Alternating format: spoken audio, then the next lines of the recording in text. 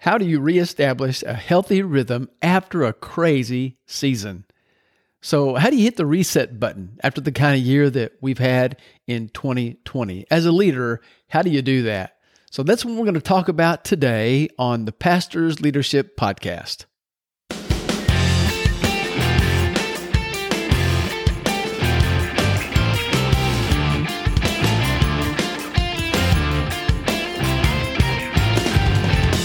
You're listening to the Pastor's Leadership Podcast, where ministry leaders of all ages gather to listen to relevant conversations about leadership and effective ministry to God's people across the globe. Each episode is brought to you by Pastor's Leadership Network and PLN Mastermind Groups, where leaders meet together to sharpen iron, encourage, inspire, and help each other grow closer to the Lord while growing their ministries.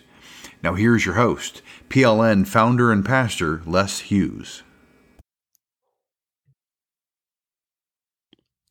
You know, in reality, there's really not a difference between December 31st and January 1st. I mean, as far as our daily habits or our to-do list is concerned, the things that we're responsible for. But mentally, there is this sense that we're turning the page to something new. So we kind of get a fresh start when the page of the calendar gets turned. And we've probably never been happier to see one year end and another begin.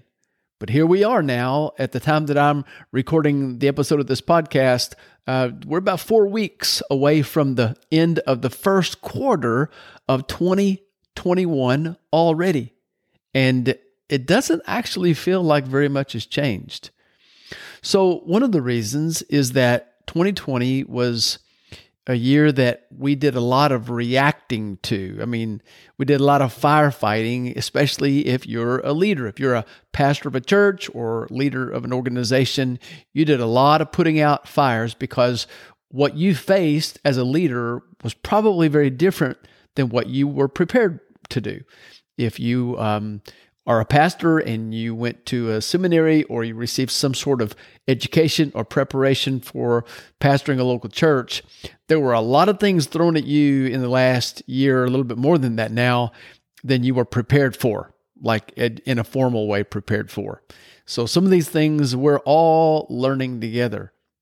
And there really hasn't been time to stop and to hit pause and take a breath and at least make an effort to get back to some kind of healthy pace and a rhythm that's actually good for you and your personal health, for your relationship with the Lord, and your relationship with other people who are important to you, especially your family members and those that you lead. So my question is, and what we're going to be looking at today is, how do you do that? How do you hit reset and establish some sort of healthy rhythm as a leader during a time where you can't just stop? So I'm going to give you some thoughts today, maybe hopefully some fresh ideas for you. These are not original to me. I've just sort of harvested them over the years, but I do want to pass along some things that have helped me, and hopefully they'll help you too. There's certainly many more. This list is not exhaustive, but maybe it'll get you started thinking in a new way. The first thing, there's no certain order, order as far as how important these things are, how high they should be on your priority list, but I'm just going to list them out, okay? So the first is to establish healthy edges, that is, healthy limits. I mean, if you're like most people, you get a ton of things done the day right before you go on vacation, right? One of the reasons is that you're coming up against a hard edge at whatever time you've set to stop and begin your vacation. So that might be Friday at noon or Friday at 5 p.m. or first thing Saturday morning, whatever that is. You probably got a lot done right up leading to that edge because you knew that deadline was coming, right? So most of us don't set those hard limits from day to day because we don't have to. We can answer a few emails at home if we need to from our favorite chair or the kitchen table there at home while the family's doing something else. But if we do that, and if that starts to get to be a routine, first of all, we're setting a terrible example from the people that are watching us, but we're also not giving them our best, right? Our allegiances are still being divided at that point. And if we're honest, most of the things that we're responding to, we're doing it out of convenience, not because it's urgent. Most of those things really could wait until we get back, to work, whether we're working from home or from a physical office still or a coffee shop somewhere, right? So if you're doing those things at home, you're just not giving your best to the people who want to be around you. They want to talk to you. They want to listen to you, and they want you to listen to them. So if you know that hard edge is coming at the end of the day, like each day, not only when we're getting ready to go off on a vacation or a long weekend, but if you do it as a daily ritual or a daily discipline, you will get more done during the time that's actually designated for work, and hopefully sometimes even for that deep work. So establish healthy edges or limits. Another thing that might help is to enlist some trusted colleagues to hold you accountable. Now, we need to be careful here, but I want you to hear me out. Some people that you have in your world would love for you to be accountable to them. All right. But they are probably not the healthiest people for you to be accountable to. This probably should not be a family member or a member of your church if you're a pastor, but somebody who knows you and who can be trusted. This might be a longtime friend, somebody that you've served near, or somebody that you went through school with or education with, maybe or seminary with, maybe a former roommate, just somebody that gets you, and somebody who's for you, who wants you to succeed and who truly does have your back. And it doesn't have to be somebody that you want to trust with everything, okay? A few years ago, it was pretty popular for men to be in these accountability groups, and you had a list of questions, and you went through the questions, and if you really wanted to, if somebody that was in the group wanted to lie bad enough about the questions, you could. So I think that those groups helped some individuals, they helped some men, but this is not that kind of group necessarily. These just need to be, these be a person or a small group of guys who want you to succeed and who understand your world, who understand what you're going through. So maybe that person can just ask you if you're establishing those healthy limits, if you're getting enough rest, if you're exercising like you should be, or if you're eating right. We in our community, in the Pastoral Leadership Network community, I see these guys do this all the time. So we get on calls. It's the same 8 to 10 guys. They're on a call a couple of times a month, and as they get more comfortable with one another and start to understand about one another's family life and their work environment, the churches where they serve, and what the things are that they're going through, it's just a healthy thing to speak in a very objective way, to speak into somebody else. You understand where they're coming from and what their goals are. And blind spots, we all have them, and they're called blind spots for a reason, right? And other people, it's funny how we can see inside of some things, but we can't in other people, but it's hard for us to see those in the mirror. That's why they're called blind spots. So a group like that, if you have something like that, or if you desire something like that, it's like having your own personal board of advisors. Proverbs 15:22 says, plans fail for lack of counsel, but with many advisors, they succeed. So I know that, pastors' cohorts are getting more and more popular, kind of getting some traction. I just suggest prayerfully considering how you can establish some of those boundaries and have that healthy kind of accountability. A third thing that you can do to kind of reset for this time after a crazy year or crazy season is to establish some rituals in your day. Now, there are morning rituals that you can establish, and there are some evening rituals, and they're very, very different. I hope that you will experiment with both. For example, if you're like many people and you just if you set an alarm clock in the morning and it goes off and you hit it or you hit snooze or whatever, finally you get out of the bed, you're already in a rush, you grab a quick shower, grab a cup of coffee as you bolt out the door, and you're headed to your first meeting at Cracker Barrel already.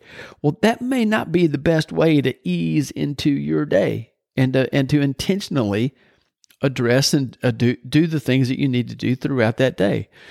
Just remember this: what you do early usually gets done, whether it's prayer and spending time with God, or if it's exercise, or just having some quiet time to think about your day and look over your calendar and meetings for the day and pray for any divine encounters that you might have. I mean, be intentional about that.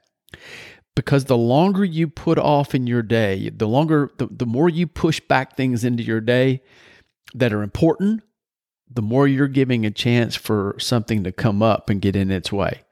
Another fire that comes up, or an emergency, or somebody that's got to see you right away. And all of a sudden, those things that you intend to do because we didn't do them early, they just get forced out and they get bumped from our to-do list for today to tomorrow because they weren't a priority. I've heard daily, I think Michael Hyatt, I believe. In fact, some of these ideas came from Michael Hyatt he just has great systems of planning and goal setting, if you've ever read anything that Michael Hyatt's done. And I think it was him or somebody in that kind of in that world that compared the daily rituals to a splint. If you break your arm or your leg, then you set the limb. When the limb is reset, they'll use a splint to hold it in place while it heals. And those rituals throughout the day they're sort of like a splint to help reset our day. I've also heard them described as scaffolding, for a building or a job that's being done. The scaffolding's in place kind of to serve as a skeleton to keep the rest of it in place. So that's the third one: establish morning rituals. And then the last thing is to clean out the calendar closet. So you know how over time your closet, as you just gradually add articles of clothing one by one, it just starts to get cluttered, and then the clothes get tighter and tighter and a little bit harder to get out. And you don't get rid of something for everything that you bring in, so you just add to it. And then one day the clothes are so heavy that the rod finally breaks or comes out of its holder, and you decide, you know what, it's time to do a closet triage here. And this is a term that I heard Michael Hyatt use, actually a calendar triage, where he suggests going in and really taking drastic measures when you need to that'll free up some time. And it's really a good exercise if you get to this point where it's just like, this is almost an emergency and something really needs to be done here. So here's what this looks like. You'll go in and the term, you look at it from a bird's eye view first of all. Okay. So you look at your calendar for the next 30 days. And then you just ask yourself, look, what can be postponed? What can be canceled altogether? And then what can I delegate to somebody else for them to lead? And they might, depending upon their gifts and their skills, they might even do a better job than we do. All right? So if you do this exercise right, it kind of feels like you're exhaling, because you're taking all that's inside and you're getting it out where you can see it. So this idea of triage really comes from what medics do on a battlefield during wartime, right? So it's this emergency situation, and they have to determine who gets treatment based on what category they fit into. So in category number 1, there are those people who are going to survive without medical care, okay? Category number 2 are the people that are going to die even with medical care, no matter what you do. The third category are the people where we can make a difference in, or the medic can make a difference in this scenario. So they have a good chance of surviving with medical care. And that's where that medic needs to pay. They can make the most difference. So that person gets their attention in this triage situation. So in that kind of situation, then the medic actually will ignore those first two groups and focus on saving the third, because that's where he or she will have the most impact. So as leaders, here's the lesson with that. If we're honest, there are probably some things where we could be very involved in them, but our involvement may not make a huge difference. I mean, there are some things that are probably going to die or stay the same no matter what we do. And there are other things that are going to thrive, but they really don't need our hands-on involvement all the time. And then there are some areas we can still make the biggest impact. And if you're at a point where you have to make some calendar decisions, you're only one person. You can only be one place at one time. If you're there, you got to make some decisions for your health and your well-being, and the same for those that you lead. Then you may want to focus on those areas where you can make the most difference. Some things may just need to fade away. And there are other things that we can delegate to somebody else who hopefully would do a better job than we could. And then some things need our attention. So here's a review just to wrap up some of the things that we can do to reestablish that healthy rhythm for our days and for our weeks after a really crazy time. In this case, a crazy year, 2020. And also remember this: if you can afford to do this, I mean, if you can make this happen, it could be that you just take a day or even a couple of hours and unplug and put the distractions away and set your phone aside for a few moments and just do some deep work in this area. And if you take a couple of hours, or even better, a half day or a full day to do this, it will save you a lot of time in the long run, and it'll make the time that you do spend on the things that are the most important that much better, the quality time. So just to review now, when you've been through a crazy season, it doesn't have to be a year, could be a month, could be a week, could be a quarter, but when you've been through it could be a building campaign. But when you've been through a crazy time, rather than just fall into a pattern where that keeps happening over and over again, or we're just passive and let other people dictate what gets our time and attention, try these habits one more time. Number one, establish those healthy edges, those healthy limits, turn things off, turn the lights out, shut the door, and then give people at home the attention that they really deserve. Establish those healthy edges and limits. Number two, enroll some accountability, high level of trust. Be very careful here, but this is something that can really help you and establish some long-term friendships and relationships in the process. Number three, establish daily rituals as a framework for your life. You don't have to schedule every 15-minute slot during your day, but something in this direction is progress. And then number four, clean up the calendar. And if needed, to use Michael Hyatt's term, perform calendar triage, if that would be helpful. Couple final thoughts, just hopefully to give you some freedom in this area.